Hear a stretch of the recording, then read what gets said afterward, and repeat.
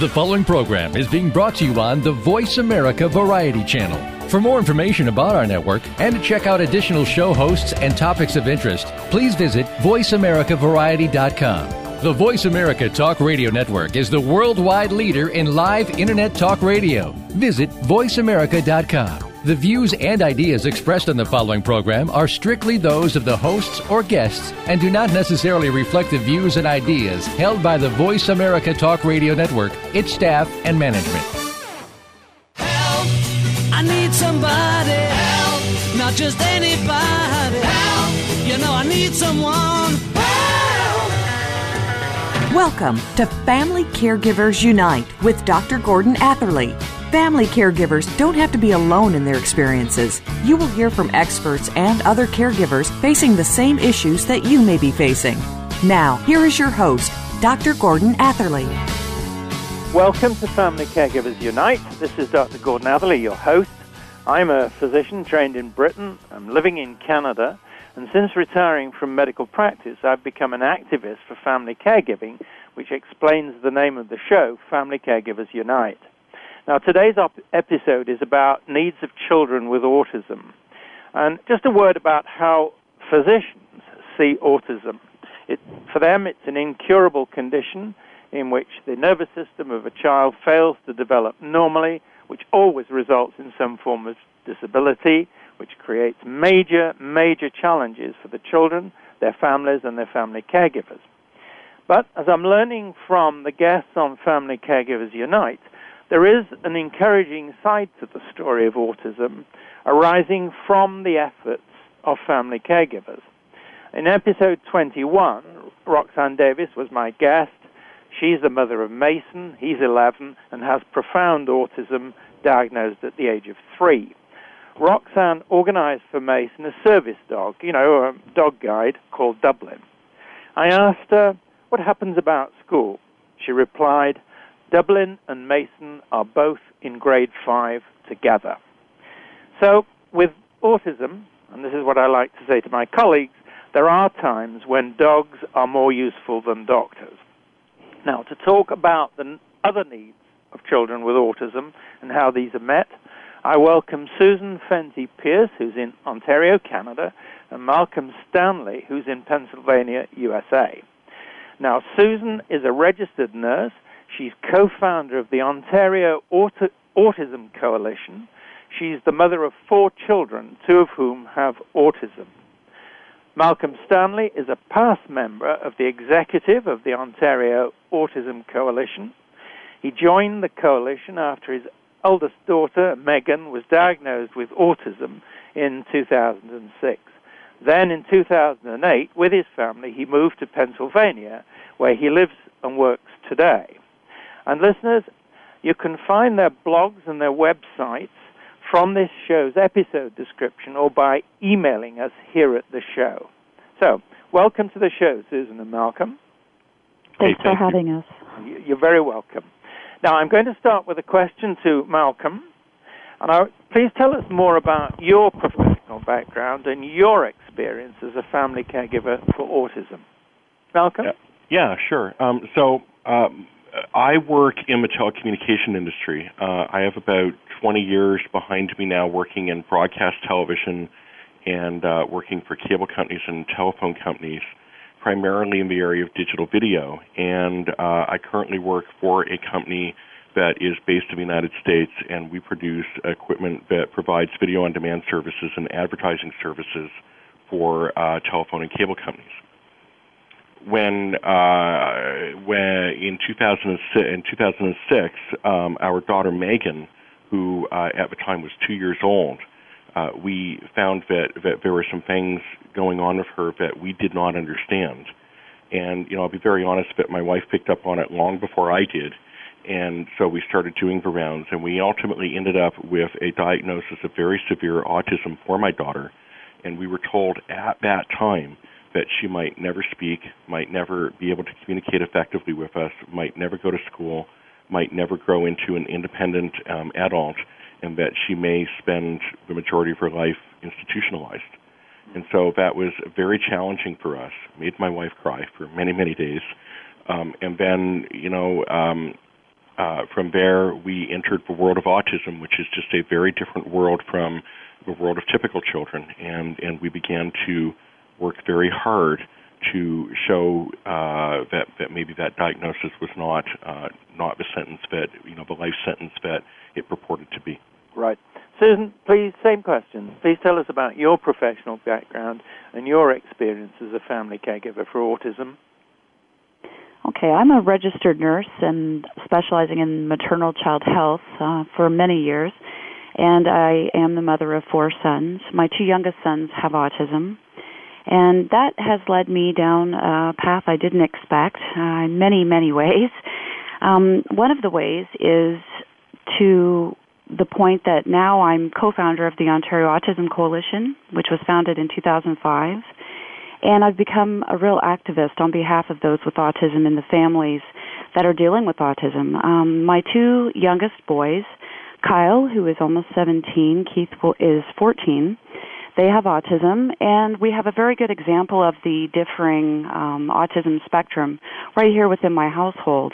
We were featured in a TVO documentary and a couple of other documentaries as well because of the very wide spectrum that my kids exhibit.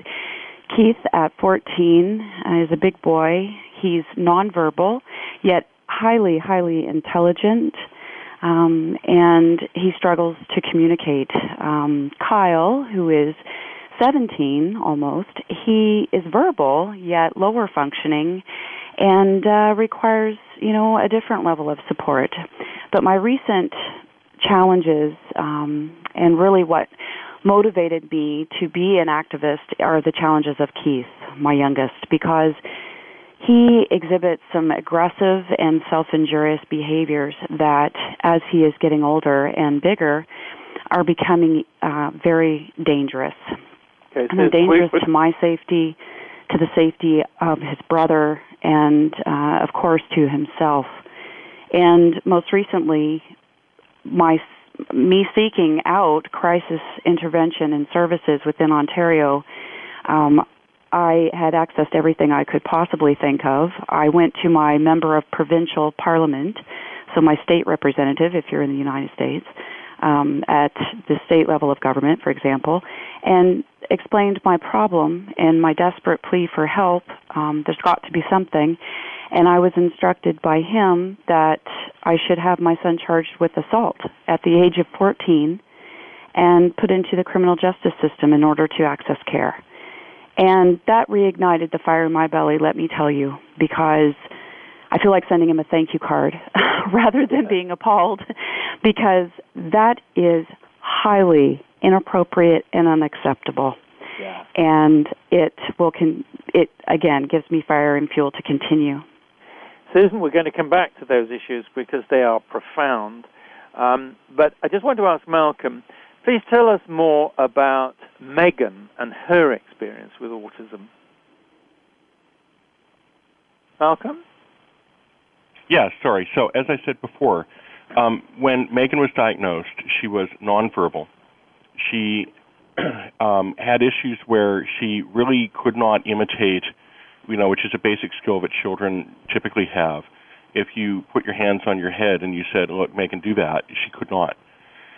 We immediately began to search for help, and we found some caregivers who were trained in applied behavioral analysis, or ABA. ABA is the only scientifically validated method of therapy for children of autism. And so we immediately, on our own dime, began to pay for therapy for Megan. And, as we like to say, we hammered her with therapy. Eventually, the provincial government in Ontario did come through with funding. There is a wait list for that funding. Some children in Ontario never move off the wait list. Many children on the wait list get cut off. That did not happen to us, although we believe that it was about to when we moved to Pennsylvania. So what we did was we found an ABA therapist, and over time we found a couple really good ones, but one in particular, Shaza Attar, worked with Megan for 2 to 3 years and basically put her together as a child, taught her to speak, taught her to express her feelings, gave her a voice. and taught her not to be incredibly socially inappropriate. And so today, Megan is a 6-year-old child. She is in grade 1 in school, in a classroom that is mainstreamed. She is articulate and can speak and emote her feelings. And so we feel very fortunate because the therapy that we gave her was in time before that critical age of 5, when, between the ages of 2 and 5, if you have that therapy and it's performed correctly, you can perform, significant changes on your child, which will give them, a much greater hope in life. Right. And so we were pleased about that. Good. Susan, we've only a minute or two just before we go into the break. This is the tyranny of breaks and the rest of it. But please say, did either of your sons go through ABA? And if so, how did it benefit them? Absolutely. Keith was the first child within our county to receive the applied behavioral analysis funded through the Ontario government. But at that point, there was an age 6 cutoff. So he aged out. We hired privately while we could. With a large family, it was very expensive, and we could not continue. At the time that therapy ended is when Keith's aggression, self-injury, and regression began, and it ended with him in an institutionalized setting for 3 months, receiving a program that was clearly based on applied behavioral analysis. Right. Susan, I'm going to interrupt you because it is time for the break. We are going to be coming back. This is Dr. Gordon Atherley. My guests are Susan Fentie-Pearce and Malcolm Stanley.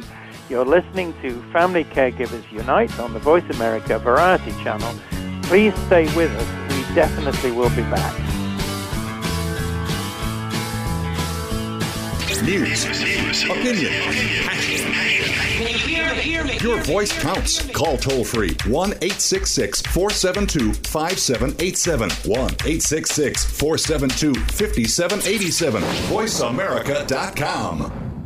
Do you need directions to solid financial future? If so, the Money Answer Show with Jordan Goodman will provide you with a roadmap to making smart money decisions in every area of your personal finances. Join Jordan every Monday at 12 p.m. Pacific Standard Time, 3 p.m. Eastern for the Money Answer Show on the Voice America Business Channel. Learn how and where to get the best deals on mortgages, cars, and insurance. Find out the best ways to save for college and retirement, get out of debt, improve your credit rating, and save on your taxes. The Money Answer Show with Jordan Goodman will provide you with great tips on investment opportunities in real estate, stocks, annuities, and other investment vehicles. That's the Money Answer Show with Jordan Goodman on the Voice America Business Channel every Monday at 12 p.m. Pacific Standard Time. The Bay and Beyond is a unique lifestyle program featuring guests that are setting the trends for 21st century living and beyond. While our program originates from the San Francisco Bay Area, our topics and ideas will affect you anywhere that you may be listening. Your host, Frances LaRose, and her guests will bring you both professional and leisure perspectives to help you in your day-to-day life. From current events to your lifestyle, it's all here. Tune in to The Bay and Beyond, Thursdays at noon Pacific, 3 p.m. Eastern on Voice America Variety. Talk, talk, talk. That's all we do is talk. If you'd like to talk, call us toll-free right now at 1-866-472-5787. 1-866-472-5787. That's it. VoiceAmerica.com. I need someone. You are listening to Family Caregivers Unite with Dr. Gordon Atherley. If you have any questions or comments about our program, please address them by email to docg@mymonami.com. That's doc, letter G, at mymonami.com. Now, back to Family Caregivers Unite. Welcome back to our listeners to Family Caregivers Unite and our two guests, Susan Fentie-Pearce and Malcolm Stanley. Our topic is needs of children with autism. And now I want to talk about the key challenges, the key responses, and the key things involved. Susan, first of all, what have been and continue to be the major challenges you've encountered in providing family caregiver support for Keith and for Kyle, and how do you deal with these challenges? Susan?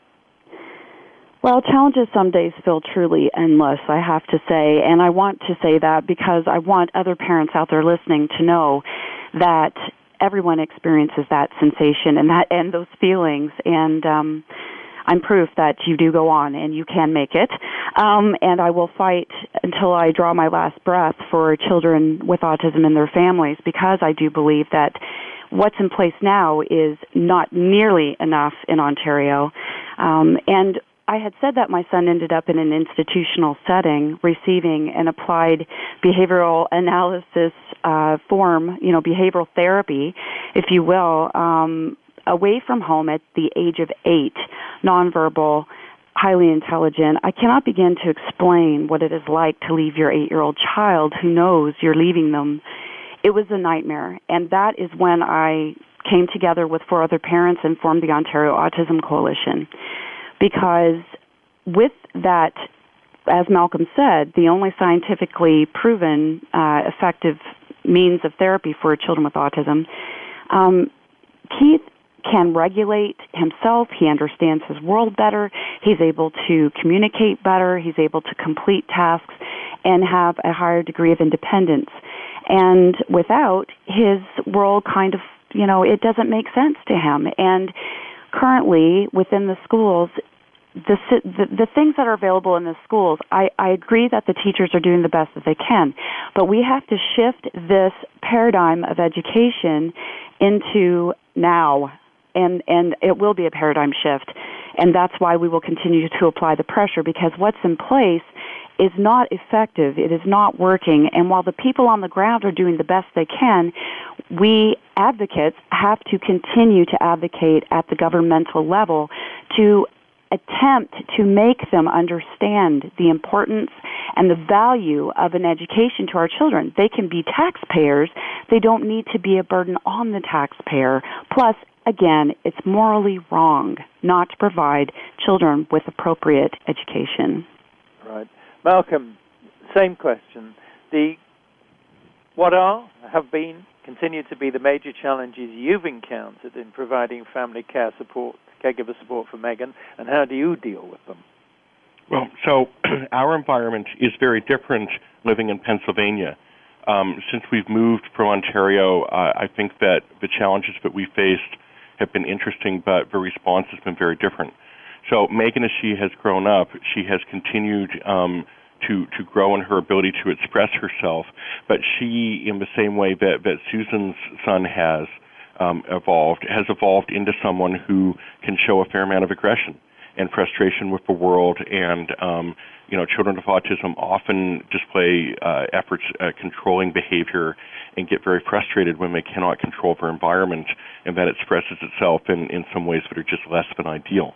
Now, in Ontario, when we lived there really was no support for that. You got ABA therapy, and that was very limited in terms of the budget that was available to you for that. The school system did not allow your therapist into the school. There really is no ABA therapy in schools in Ontario, and the programs that are in place to provide that are years away from providing, meaningful support to families. And beyond that, there's really nothing. In Pennsylvania, when we got here, we found a completely different world. The county that we live in, Montgomery County, is quite prosperous. And as a result, there is tax money flowing into the education system in sufficient amounts that they can allocate a significant amount to support for children with disabilities.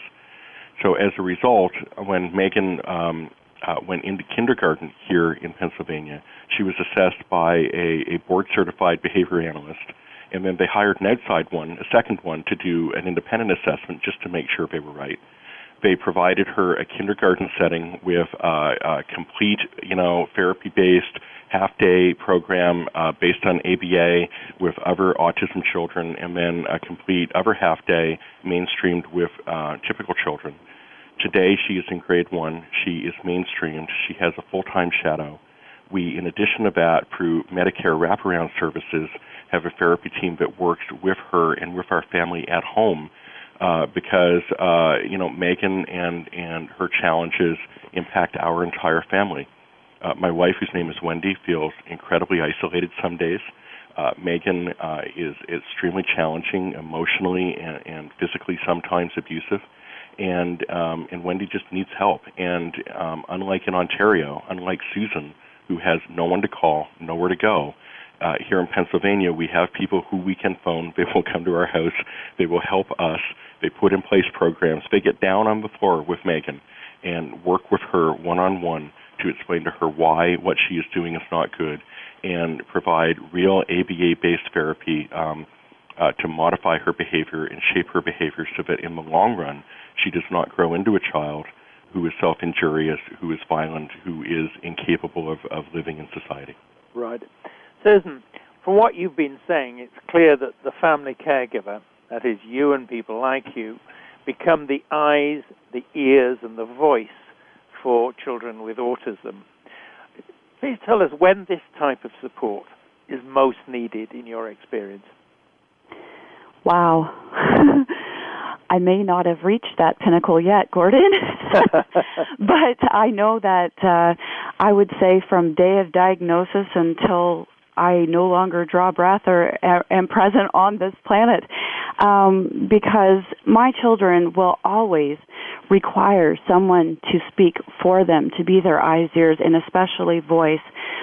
And it is scary as a parent, I must say, because I must discover immortality somehow. But that's why the time that I'm here has to count so much, because it will pave the way for my children and for future families and children. And I refuse to believe that in the year 2010 that I'm sitting here in the most prosperous province in all of Ontario, in the largest city in Ontario, and that there is no crisis service, that there is no appropriate education, that my son Kyle, who is in a segregated classroom, which truly is a segregated classroom, there's very little opportunity for his class to integrate, that he doesn't have access to a quiet room, which is critical for children with autism because they have such sensory issues. That I just discovered yesterday that there are 25 gym classes in this large high school, and there's only 24 gym slots. So guess who doesn't get to go to gym? The children with disabilities are having to make do in a classroom. Wrong answer. Right. And Kyle couldn't tell me that. So eyes, ears, and voice, you better believe it, from the day of diagnosis until I am no longer around. Right. And believe me, I'm just getting started on the gym issue. But that's one of many things, and that's the point, that there are so many areas, and it doesn't have to be this way. And we are better than this, and we need to make sure that the government understands we expect more. These children and families deserve more, and it is the moral obligation of everyone to look after those that are most vulnerable. I'm going to come back to that because that's another crucial issue. But just a quick one for Malcolm because of the break. For a child with autism, when is it important for, shall we say, the parent, the family caregiver, to keep private the information that the child has the condition, and when is it important for the information to be shared, and with whom should it be shared? So I think that what is important to understand is that autism is a label, and that label has positive consequences and can potentially have negative consequences. What we have found is that it is most helpful to understand that the positive consequences can be access to services, access to support, access to community understanding of the challenges that we are going through as a family and that our child is going through as an individual. And so accessing that label and the power of that label that your child has autism, it is a tool that you can use to go to service providers, go to community supports, and say, look, this is a legitimate requirement that we have, and we need help. And so as the number of children in society has grown who have autism, the understanding within society has grown that there is a need to support. It does take a community to raise an autism child and support an autism family. And the label can be very helpful in setting the expectation of what is required And within that context, I think sharing it is a useful and appropriate thing to do. What we also find, though, is that you should not use this as a badge of honor. It is not anything other than it's metadata about your child. It's just a fact. And so when there is no need to disclose that your child has autism, when it really doesn't make a difference, when you're in a social situation where nobody's going to know otherwise or we're really not thinking about it, there's no need to make a big deal out of it. You can just keep that to yourself, and I think that that's the appropriate thing to do. Everybody has their thing. Our daughter has autism, but that is only one aspect of our daughter, and it really is not the most significant aspect of her. It just helps people to understand sometimes why she says and does some of the things that she says and does. Just on the same point about sharing the information, is it always the family caregiver who makes the decision when and when not to share, Malcolm? We have found that typically all of the agencies that we deal with are very respectful of privacy. And certainly here in the United States, we have found that there is a large amount of paperwork associated with that, where you must give explicit permission for the details of anyone's medical condition to be disclosed. It really here in the United States is treated like a medical condition. It has impacts in terms of things like insurance coverage, which are really much more important here. And so as a result, it is treated as something that deserves respect, and people will not disclose it or pass that information along unless you give explicit permission to do so. Right. And if you find that they are doing it otherwise, you really do have the right and the ability to go and hammer them on that, and that's very appropriate. Right. In other words, privacy is important in certain circumstances. That's right, isn't it? It is. From a social perspective, people on our street, I'm sure some of them do not know that we have a special needs child, and there's no reason for them to know that, and I think that it's just appropriate that it be that way. Right. Now, we're going to take the break. We will be coming back to these and various other vital issues in this discussion. This is Dr. Gordon Atherley. My guests are Susan Fentie-Pearce and Malcolm Stanley. You're listening to Family Caregivers Unite on the Voice America Variety Channel. Stay tuned, we're coming back. Talk. That's all we do is talk. If you'd like to talk, call us toll-free right now at 1-866-472-5787. 1-866-472-5787. That's it. VoiceAmerica.com. Are you ready to go green? You've asked, and we've heard you. Voice America presents the Green Talk Network. Environmental topics are at the forefront of our society, and the Green Talk Network is here to keep you up to date on the latest trends and new innovations for the eco-conscious lifestyle. We'll help promote a variety of ideas on the environment, from global warming issues to how you can become more eco-friendly in your daily activities. Be a part of the solution, not the problem. Visit the Green Talk Network page on voiceamerica.com and tune in to help spread the green. What is a myth? It's an unquestioned assumption that inhibits people from leading lives of meaning and purpose. Myths are so pervasive that we often fail to see their influence and end up choosing from a narrow perspective. Break through the myths with host Claire Mann and Social Myth Busting, Key to Extraordinary Living. You'll find that by breaking through the barriers of conformity and conventional parameters, you can become the effective leader of your own life. Tune in Thursdays at 5 p.m. U.S. Pacific Time on the Voice America Variety Channel. Talk. That's all we do is talk. If you'd like to talk, call us toll-free right now at 1-866-472-5787. 1-866-472-5787. That's it. VoiceAmerica.com. I need someone.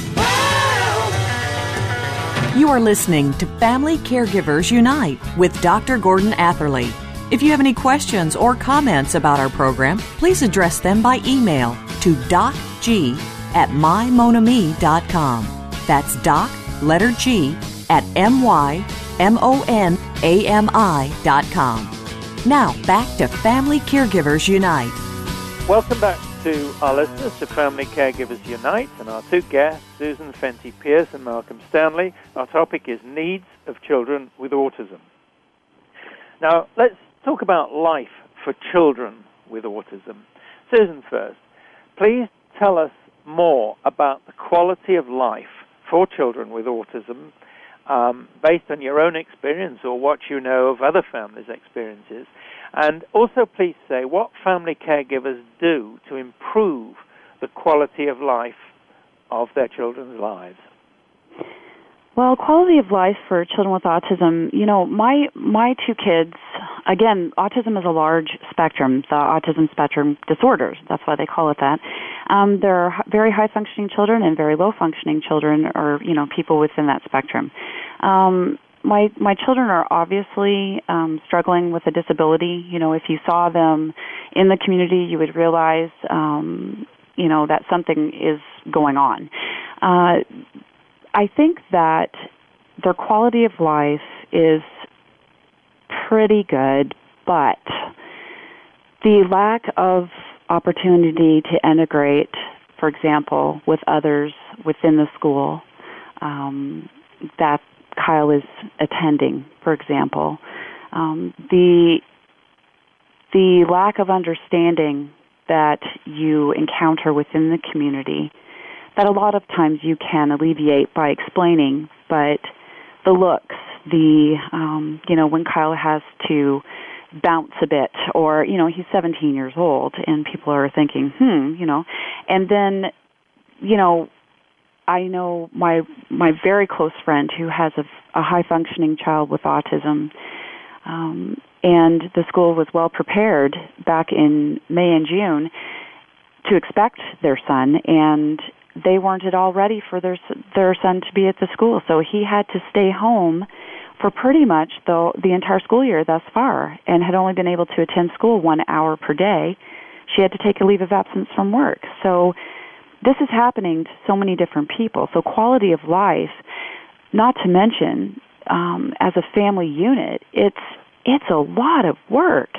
And you're trying to survive the daily grind and provide for your family, put food on the table, and at the same time, there's no go-to person or one case manager or this is who you go to assist you with navigating the system. You're pretty much left up to your own devices and your own resources, how resourceful you are.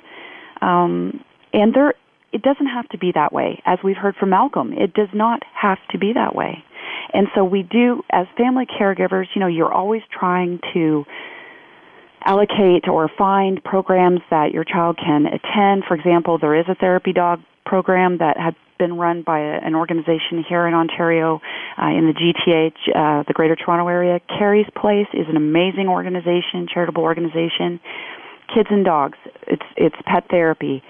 You're always looking for opportunities to integrate your child with other children in a supportive way. But yet it's very difficult when you're fighting the daily fight, and especially when you're fighting for the basics of education and inclusion. Wrong. It's 2010. Yes. Now, I'm going to pursue Malcolm on the same question, basically. What are the types of problems that children with autism encounter in their lives beyond the families? The kind of thing that Susan has been talking about. What's your perspective on those? Well, I think that, Susan and I agree that inclusion is incredibly important. And inclusion is very difficult because our children do not understand even the concept of inclusion. Certainly my daughter does not understand that we're trying to include her in activities that with other typical children because she doesn't really understand. Maybe she does now, but for a long time she has not understood that everybody isn't really like her. So, we try and include her in gym classes, in swimming classes, in ballet, in, all of these other activities. And the thing about children with autism is that, of course, they very much are involved in their own experiences, in their own sensations, their sensory overload that these children experience. And so inclusion is difficult because they are not attempting to include themselves, in an active way or don't understand that as a goal. So, a great example would be Megan.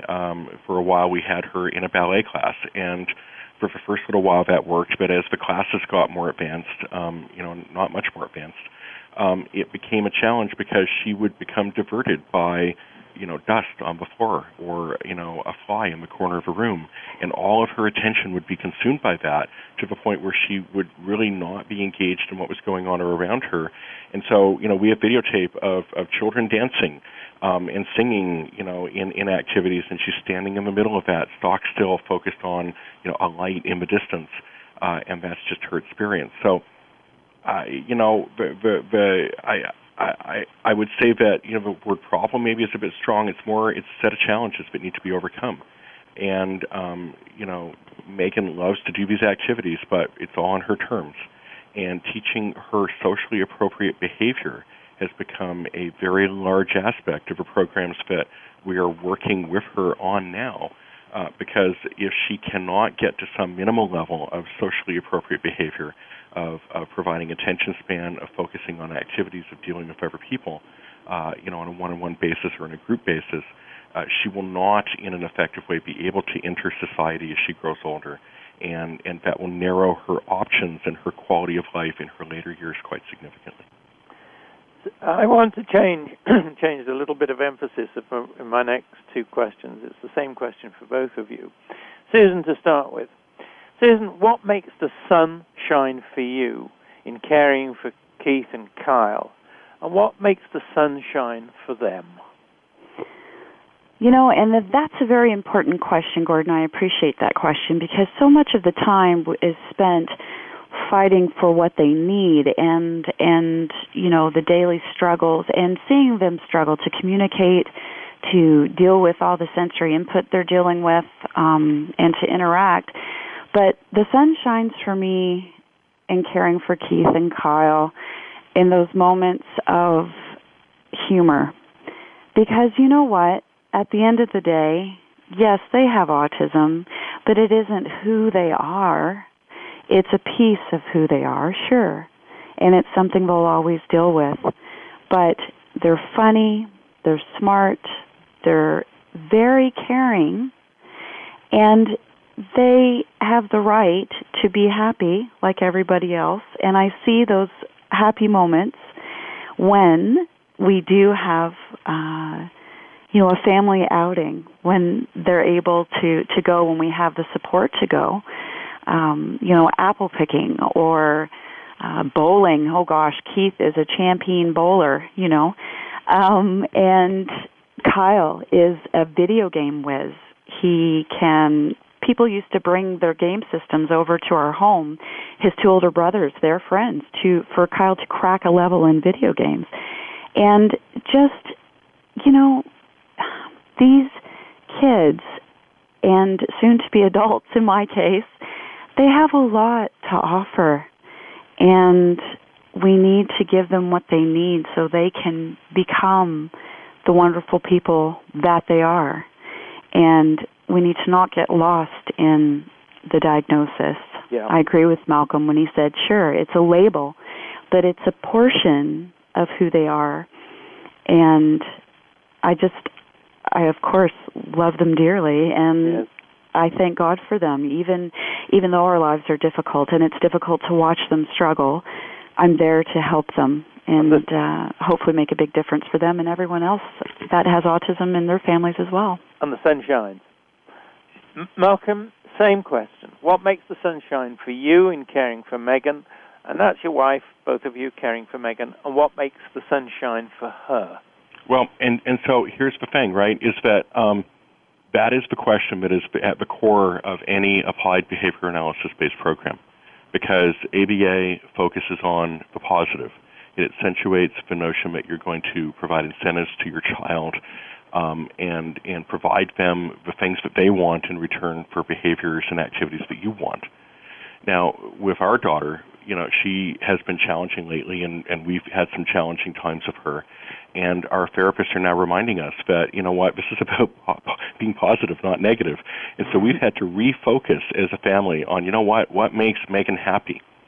Things like fairies and butterflies and computer games and things like that. Because we had fallen naturally into a bit of a cycle where we were treating her behaviors in a negative way, using punishment, not reinforcement. It's easy to do. And you forget that, in fact, everybody just wants to be happy, autism children included. And if you can provide them with an understanding that, you know what, if you help me out by doing these things for me, then I'm going to help make you happy by making sure that you get the stuff that you want. That's at the core of being a good therapy practitioner and being a good parent for someone with autism. So in the last little while, with the help of the therapists that we have availability to, we've started to turn that situation around, and this change is amazing. Megan, curls up at night with Wendy now, and they read books together. They talk about fairies. They talk about butterflies. Megan wants to turn our entire family into butterflies magically so that we can all fly away together. And when she says things like that, your heart sings, and you're amazed by the imagination that this little girl can have. And it just really does make your day when you understand that this child, who we were told could never speak, loves to look at you every now and then with those big blue eyes and just say, you know what, I really love you. Yeah. I'm going to have to sadly interrupt you because it is time for the break, but sun shining is a clear message from you both. Now, it is time for that break. This is Dr. Gordon Atherley. My guests are Susan Fentie-Pearce and Malcolm Stanley. You're listening to Family Caregivers Unite on the Voice America channel. Please stay tuned because we're going to be talking about the things that need to change to bring the sun and other things to the aid of families with children with autism. We will be back. News, opinion, your voice counts. Call toll-free 1-866-472-5787. 1-866-472-5787. VoiceAmerica.com. Wielding power, shaping environments and outcomes, and making things happen are all essential characteristics of great leaders. Yet these qualities alone are not enough to ensure your success. In a complex world, how do you decide what's most important to you? In your career, your relationships, your finances, your family, in the world around you, and the whole of your life at large. Dr. Joseph Riggio, the host of Leadership Intuition, says that personal leadership, the desire to take charge of your life, is the key to creating futures that work and building a life worth living. Join Joseph as he reveals the power of uncovering and living your own personal mythology, the key to personal transformation, exquisite performance, and social influence. Learn to look inside and discover your personal mythology and unique leadership style. Go beyond conventional advice and discover your unique success blueprint on Leadership Intuitions with Dr. Joseph Riggio each Friday at 8 a.m. Pacific, 11 a.m. Eastern on the Voice America channel. Leadership Intuitions, power, achievement, relationships. Go behind the scenes of what you see, hear, and read on the news. Learn the ins and outs of public relations on Stars of PR with Cindy R. every Thursday at 7 a.m. Pacific Time. Cindy Rakowitz is a Clio Award winner and founder of Rock and Roll Public Relations, who wants to share her PR experiences and knowledge with you. Learn how to handle a crisis, deal with celebrities, and become a terrific PR executive.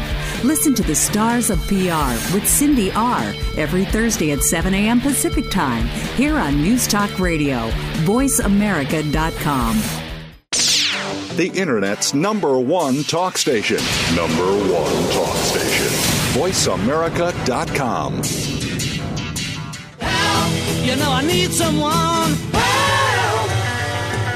You are listening to Family Caregivers Unite with Dr. Gordon Atherley.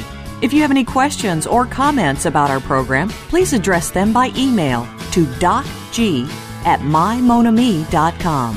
That's doc, letter G, at mymonami.com. Now, back to Family Caregivers Unite. Welcome back to our listeners to Family Caregivers Unite and our two guests, Susan Fentie-Pearce and Malcolm Stanley. Our topic is needs of children with autism. Now, let's talk now about what's needed to enhance support for children with autism and their family caregivers. You both already discussed this and made some interesting comparisons between Canada, or shall I say Ontario and Pennsylvania. I want to hear more about these. So start with Malcolm. What are the changes that you believe are most needed to improve support for children with autism?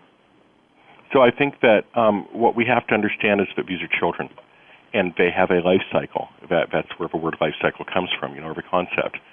And so what is important to understand is that the needs evolve over time, and that the services need to be provided in an evolving model over time. And most importantly, that the capacity needs to be in the system to provide these services to all children who require them, because this is a societal benefit over the long term. So when children are young, what is important is that the diagnosis, the ability to get a diagnosis, be available without waiting, and that it happen as quickly as possible. The minimum age for diagnosis for a child with autism is 2, and if every child can be screened for that at 2, that would be a great thing.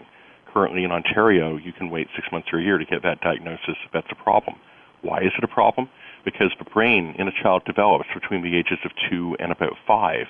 The verbal centers are still developing, sensory perception, all of that is extremely important.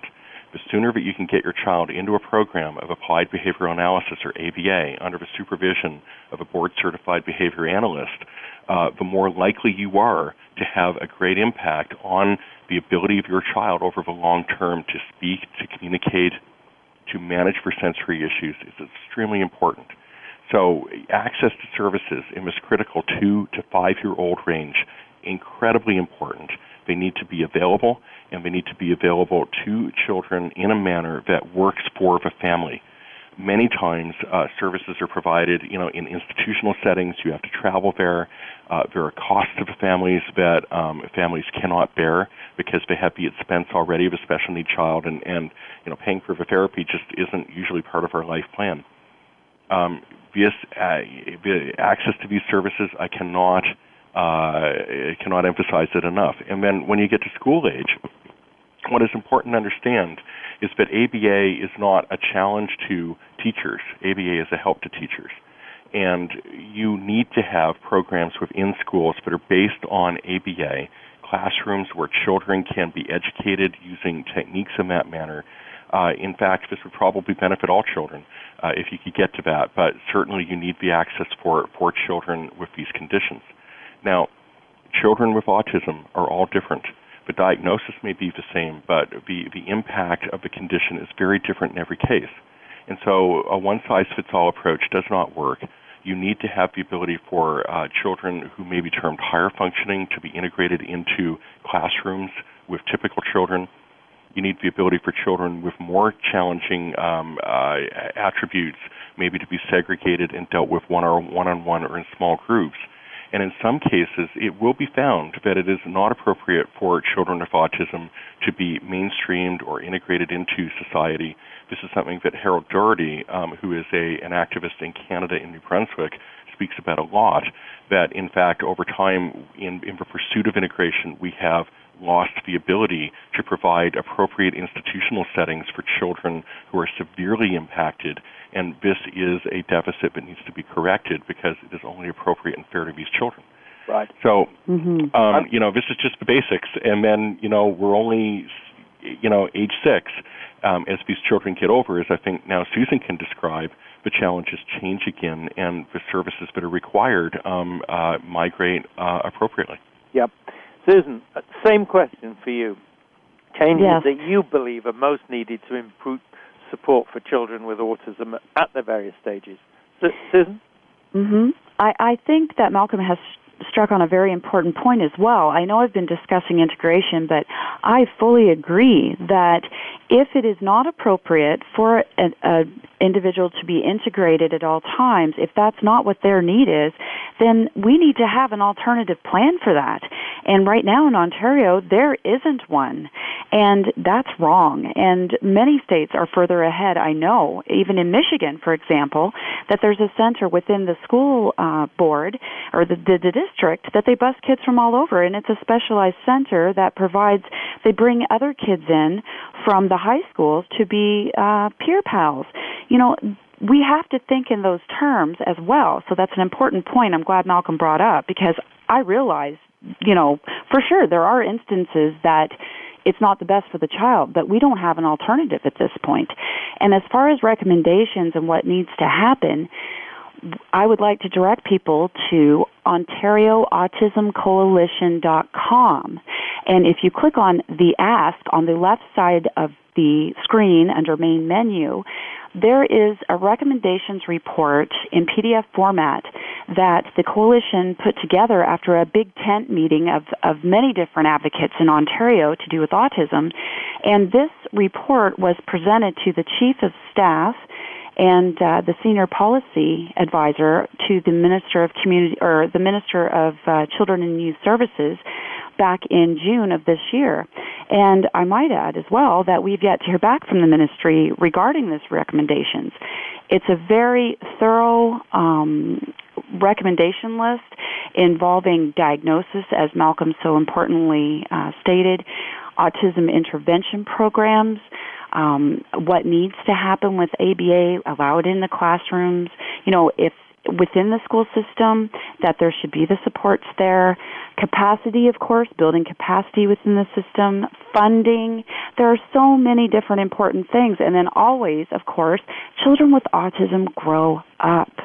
And if we don't prepare them with the proper education, we're going to have an even bigger problem when we have adults, which is where I'm getting to now as far as, no crisis intervention. There's no place for these kids to go, and there's no services or point of access that can say, this is, come, we'll help you while you get through your crisis. My friend Laura Kirby McIntosh took her son to Sick Kids for Children, the hospital here, recognized internationally. It's here in Toronto. Whenever her son had exhibited such aggression and desperation for so many hours, they ended up in the Emerge, and they said at this leading facility for medical treatment for children, internationally recognized, well, there's really nothing we can do for you. Here's a prescription for a sedative. While 3 security guard grown men were wrestling her son, who is 10. I mean, this has to stop. And it's going to be more fiscally responsible, and it's definitely morally responsible, because right now we're not getting any of that. And this needs to be dealt with appropriately and responsibly, and we need to look at our children like we do. We should look at all people and all children, and that's as an investment. We need to make an investment in our children. It's the right thing to do and the responsible thing to do. And, I can't begin to explain. My friend, the teacher, has been off work for 2 months. I'm a nurse. If my son injures me, that's one more nurse out of the medical field, boots on the ground, helping people within an already taxed medical system. I know a family physician. Her son received a diagnosis of autism due to lack of services and lack of proper supports. She quit her medical practice to stay at home with her child and school him. This has very huge rippling effects by not addressing what these children need. Right. Now, I've got the same question for both of you. Got to be quick answers, I'm afraid, because the tyranny of time is against us, as it always is. My question, starting with Malcolm, but it's going to follow it with Susan. In whose best interests are the changes you'd like to see, and why are these interests so important? Malcolm. So here's the thing. Our children do grow up. They will be adult members of society. In some cases, because of their condition, they will not be able to integrate with society and become productive members of society, and that's just a fact and a truth. And planning now to manage that later, very important, because otherwise we will have people on streets who are incapable of managing and maintaining themselves and nowhere to go. In Indiana this week, there was a big crisis around this in their state legislature. A member of the Social Services Infrastructure and Government was telling people to drop adult children with mental conditions off at homeless shelters because, if they couldn't deal with them, because that was the only place that they could think of to send them. Clearly, this is not what we need to be doing. Whose interest is it in? Well, it isn't just in the interest of these children to make sure that as they grow up, that they get the therapies they need to be able to integrate and the supports that they need if they don't. It's in the interest of everybody, because at the end of the day, we're all going to pay for what comes next. Right. To the extent that these children can support themselves and have productive lives, well, isn't that all that anybody wants? And should not we, as an American, I can say that the pursuit of happiness is a right. It's intrinsic to all of us, including these autism children. And in the case where they really cannot effectively pursue that quest for happiness, we as a society have an obligation to help them. And, interestingly, just from an ROI perspective, it costs less to do that, right? Malcolm, I'm going to break in because I just want Susan to have the last word, and we really only have 1 more minute. So, Susan, whose best interests is what you're talking about in? Right. Well, and I think my last statement on that question address that quite well, as being that it has a huge ripple effect. It's the right thing to do. And I just want to share with you quickly, my son Keith had an episode at rush hour at a very busy intersection outside of the vehicle in the rain with his worker. He was bloodied himself. He had bloodied himself. He was ripping his clothes. I had to call 911 because no one else did. And I wrote this poem. It's called Look Away. Look away, so you won't see my pain. Look away, as I struggle in vain. Always the survivor, ever so strong. In a world of plenty, fighting for basics feels wrong. Look away, it feels better that way, not seeing my soul tormented in the games I must play. Toiling and struggling, working through the pain, only to feel it again and again. Tomorrow's a new day, yet dawn's old at its start. A sunrise, a sunset, another spike through my heart. Anguish and joy, the pain familiar and fresh, the sunny face dark, so totally enmeshed.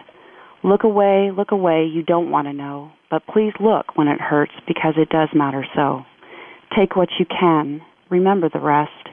Life gives what it will, so give it your best. Susan, thank you. And I want to close by saying, first of all, thank you to our listeners, and please email us with your comments and questions, and we really do want to put you in touch with Malcolm and Susan and with what they're doing. Now, I want to say a big, big thank you to Susan and to Malcolm for sharing with us your experience, your insights, and your advice. And of course, we wish you every success, but we're also inspired by you. Your answers about the sun, your sense of what needs to be done, your feeling of the way in which what needs to be done will benefit everybody and bring advantage to our societies. These are important things. And I hope that this episode of Family Caregivers Unite will help you in some small way to achieve these goals that you want to achieve. Now, in our next episode, we'll talk about estate planning for families caring for children with special needs. Please join us, same time, same spot on the Internet.